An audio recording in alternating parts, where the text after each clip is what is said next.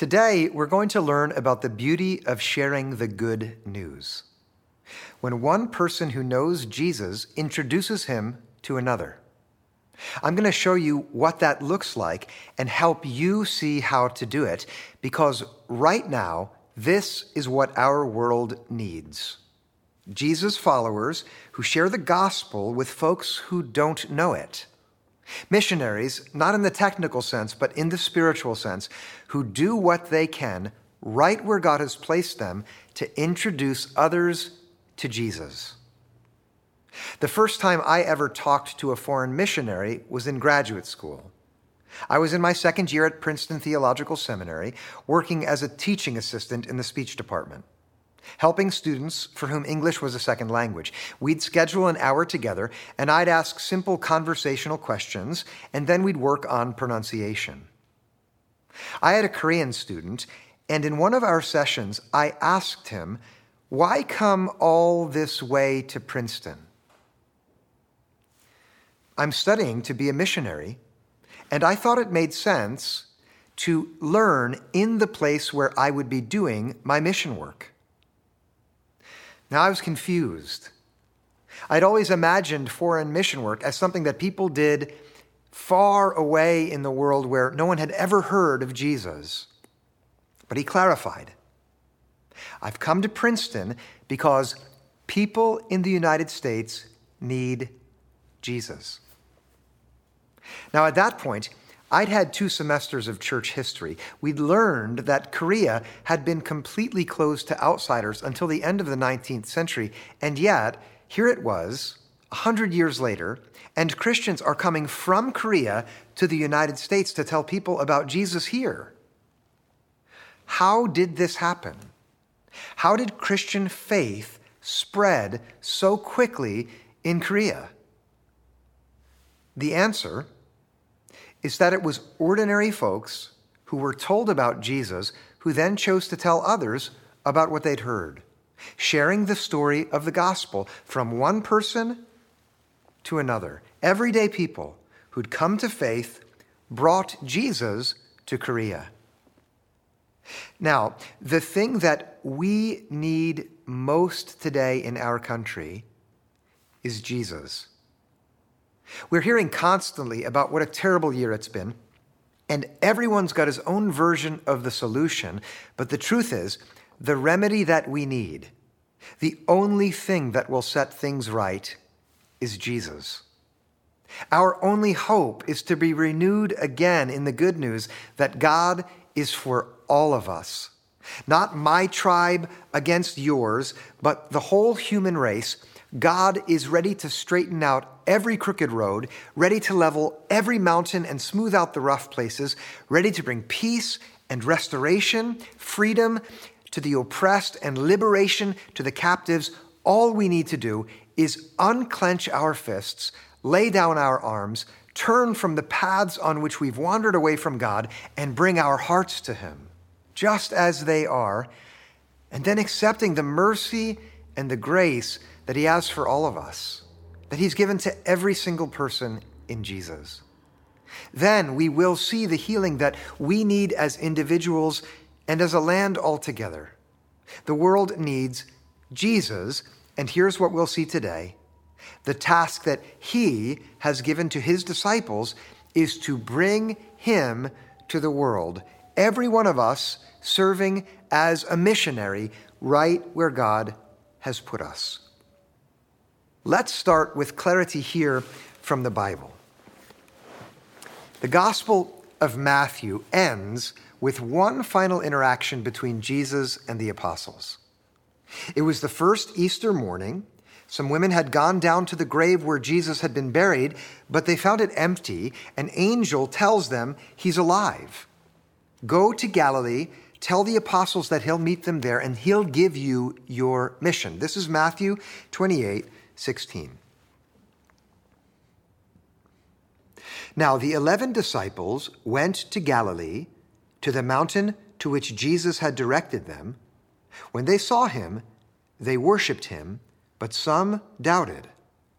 And Jesus came and said to them, "All authority in heaven and on earth has been given to me." The disciples were waiting, wondering if what the women had told them was true, when Jesus appears. He comes walking toward them on the mountain, and when they see him alive, they fall down to worship, even while wrestling with their doubts. They had seen him die, after all. And knowing that they need reassurance, he tells them, "All authority belongs to me." God the Father, who raised Jesus from the dead, has put him over everything. His name is above every name, in heaven and on earth. Think of our world right now. Jesus is the authority over everything you've ever experienced or ever will. There is nothing that is out of his hands. He is in charge. Now, with that authority in mind, listen to the final instructions he gives to the apostles. This is verse 19. "Go, therefore, and make disciples of all nations, baptizing them in the name of the Father and of the Son and of the Holy Spirit, and teaching them to obey everything that I have commanded you." Here is the mission going forward. Jesus' final instructions to the apostles and to us as well. Do not stay put, Jesus says. Go from where you are to places you've never been, to people you've never met, and make disciples. Introduce me. Bring the good news which changed you into my follower to people from every culture, people of every ethnicity. That's what nations is here in Greek, ethnos. The gospel is for every culture, for every person, for every place. Go, Jesus says, so people who don't know me can become my students, like you have. Bring them into the realm of my gracious reign, where my justice and my righteousness and my rule are embraced. That's what it means to baptize them into God's name. This is what the world needs. You are responsible for bringing it. Teach them to love like me, Jesus says, to give instead of take, to serve instead of being served, to be humble and kind and true and good. Teach them to trust God only, obeying everything I have commanded you. This is your mission. Jesus ends with a promise, and this is where the book of Matthew ends. "And remember, I am with you always to the end of the age." If you accept this mission, you will go off into the unknown, but no matter what uncertainty you face, there is one constant that you can count on. No matter what, Jesus says, I will be with you. Bring my good news into the world, and you will never be without me, because I will always and forever remain with you. These instructions sent those disciples off into the world to share the good news. And ever since, they've been sending ordinary men and women into the world to share Jesus with others.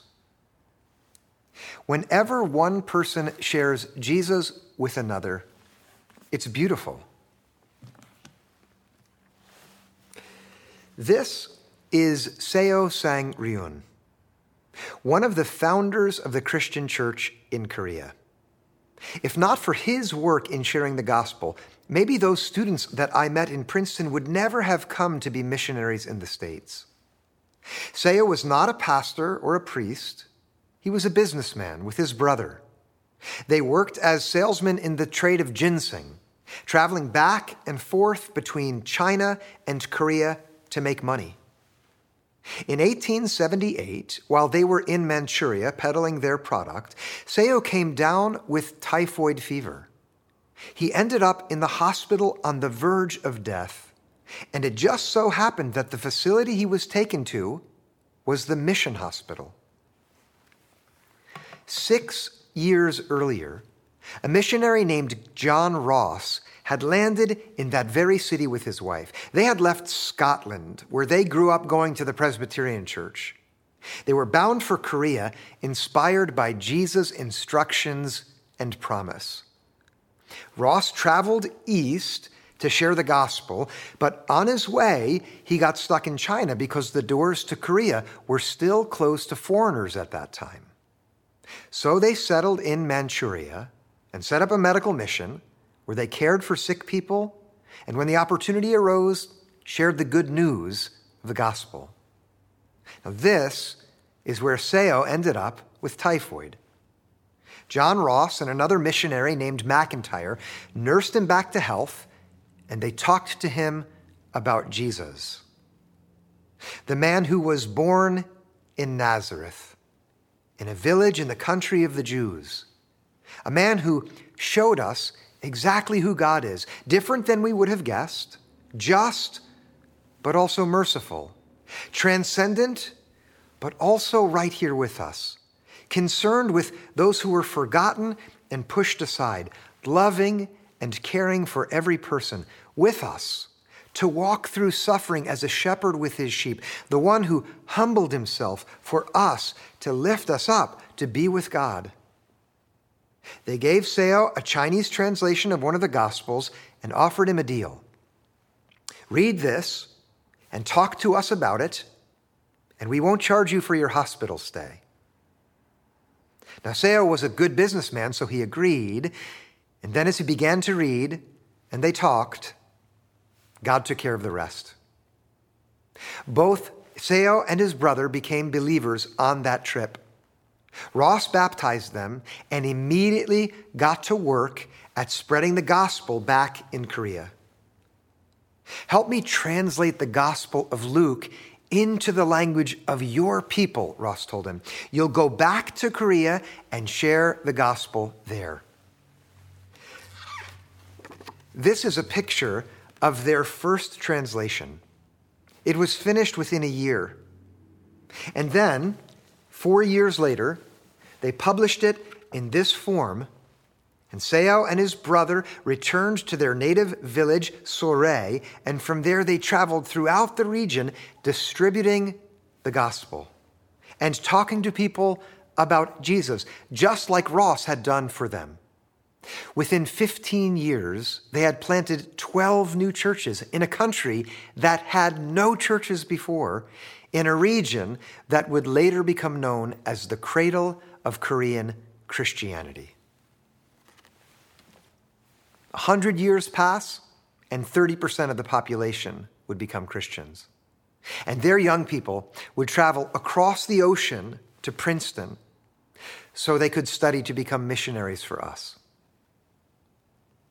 Seo Sang Ryun was an ordinary man who came to believe in Jesus and then did what he could to share the gospel with others in his own way. And that made him beautiful in a world that needs to be transformed by the unique beauty of Jesus.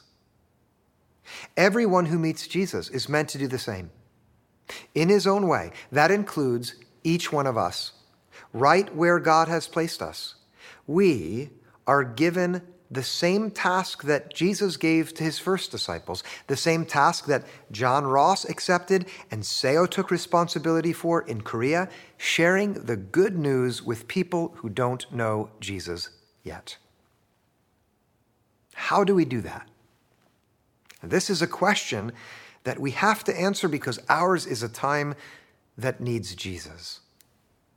I have 3 practical suggestions for you to get you started. These are meant to equip you in the most immediate and manageable ways. Simple steps that you can take to spread beauty by sharing the gospel. Let's start with the easiest one. Invite someone to church. Right now, this is easier than it's ever been. Our loss of worshiping together comes with the gain of how simple it's become to invite someone. You have a friend, a coworker, a neighbor who might not come to a church building, but they would click on a link to Sunday morning and join a service virtually like this. If you invite them and they tune in, they will be exposed to Jesus through our singing and scripture reading, our prayers, and my messages, All of us know people who don't have any involvement in church, and many of those folks have never received an invitation from us to join on a Sunday morning. One way to share the gospel is to tell them about our services and invite them to join us. My wife, Michelle, did this with a friend at the start of the pandemic. Our daughters go to school together. We were walking in town recently, and we saw her and her family, and after some small talk, she thanked us for our worship services. Her husband did too. We were surprised to learn that they'd been watching for months, and they were really grateful. You can invite someone to church, and you will be taking a step toward sharing the gospel. Now, my second suggestion will take a bit more from you, but I'm confident that you're ready for this. Read the Bible together. Choose a friend or a family member who doesn't have faith and ask them if they would be willing to read one of the Gospels with you. Once a week, you can set up a time to meet for conversation about what you're both reading. They can share their thoughts with you or ask questions. If you're able, you'll answer. If not, you'll be honest about what you don't know. And along the way, you can tell them about your own experiences with Jesus. And then you can see what God does with it.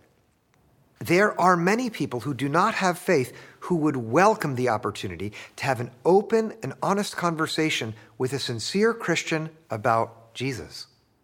If you do this, you'll find that it's not all on your shoulders. God does amazing things when people read the Bible together and talk about it, because the gospel is the power of God for salvation, not the power of the person who shares about Jesus. When people read Scripture, God speaks for himself. When I was a pastor in Red Bank, a woman who came to worship every Sunday showed up one week with a boyfriend. Before long, he was her fiancé. He didn't believe in God, but he was joining her because faith was such an important part of her life. One Sunday, he met a man named Ken, who led one of the small groups in our church. Ken extended an invitation to him. How about we meet for breakfast once a week? We can both read the Gospel of Luke and then talk about it. That way you can learn about the faith of your future wife. He agreed. 2 months later, I received this email. Christian, my name is Tom Mandaraki, and my fiancé and I have been attending your church for the past couple of months. And I would like to thank you and thank God for bringing this church into my life. Last night, at only our second small group meeting at Ken's, I pledged a commitment to serving God in whatever way he guides me. Today, he is guiding me to thank those that have led me to this new and exciting point. So thank you. I got this email 8 years ago. Today, Tom and his wife lead their own small group at that church where they both have a hand in helping others come to know Jesus, all because someone invited him to read the Bible together. You can do that too. Invite someone to read the Bible together with you. That's second. And now the third suggestion. Share Scripture. Let God's word become a part of your ordinary conversations. When someone is struggling, share a promise from the Bible. If there's guidance in Scripture that you've found helpful, tell them about it. If there's a word that has sustained you or illuminated the darkness or helped you in a time of need, write it out and share it with them. Maybe you have a friend who's anxious. You've listened well, and now it's time for you to share Scripture. Thank you for telling me about how you've been struggling. When I'm worried, I talk to God about it, as if He were right there listening. There's a passage from the Bible that's been helpful to me. It says, "Do not worry about anything, but in everything by prayer and supplication with thanksgiving, let your requests be made known to God, and the peace of God, which surpasses all understanding, will guard your heart and your mind in Christ Jesus." That's Philippians 4, 6 through 7. You can tell God what's making you anxious. He cares about you and He listens. Now, maybe you're thinking, I can't do that. I don't know Scripture well enough. Okay, now you know that you have some work to do. Take time to learn Scripture, and as you do, practice sharing it with others. That is a third step to take, which will enable you to become more effective at sharing the good news, which is just what our world needs. Men and women who become beautiful as messengers who share good news, simply and without anxiety and with joy. You know, I can't remember a time when it's been more obvious that the world is in trouble. And not only because of the pandemic, it's as if even though many of us haven't become physically sick, there's an emotional and spiritual sickness all around us. And if we're honest, it's getting into us too. We don't want it to, but it is. The gospel tells us that help has come. And Jesus says to us, I am the remedy. The good news that I embody is the remedy for every sickness. Nothing else is. The gospel is the remedy. For insecurity, it's the remedy. For selfishness, it's the remedy. For deceitfulness, it's the remedy. For fear and anxiety and loneliness that turns us against one another, it's the remedy. For injustice and oppression and racism and every kind of hatred, it is the remedy. For our separation from God and all the misery that follows, the gospel is the remedy. And the joy of discipleship is that Jesus sends us into the world which is languishing with the remedy. The good news that Jesus is for you. God loves you and has opened the door. Come to him where the law is love and forgiveness and grace abound, and where you are forever free to live the life which is true life, because God is your God, and he has welcomed you, and he has welcomed all of us with open arms. Go into the world that needs Jesus with this remedy and share him with people who don't know him yet. Then you will be beautiful in a time that needs beauty. Let's pray. God, for every man and every woman who has become a bearer of your good news in the world, we give you thanks. For those who have come before us and who have shared their faith so that we ourselves could become people of faith, we give you great thanks. We ask you simply to inspire us and to fill us and to renew us in the good news so that we can become beautiful like those men and women before us have been beautiful, by people who share very simply the good news of your grace and justice and mercy and deliverance in Jesus. Give us open eyes to see those people who we can invite to church, who we can read the Bible with, who we can share our faith with, who we can talk to you about. And help us be bold and courageous as witnesses of yours in this world which needs you now as much as it ever has. In the name of Jesus we pray. Amen.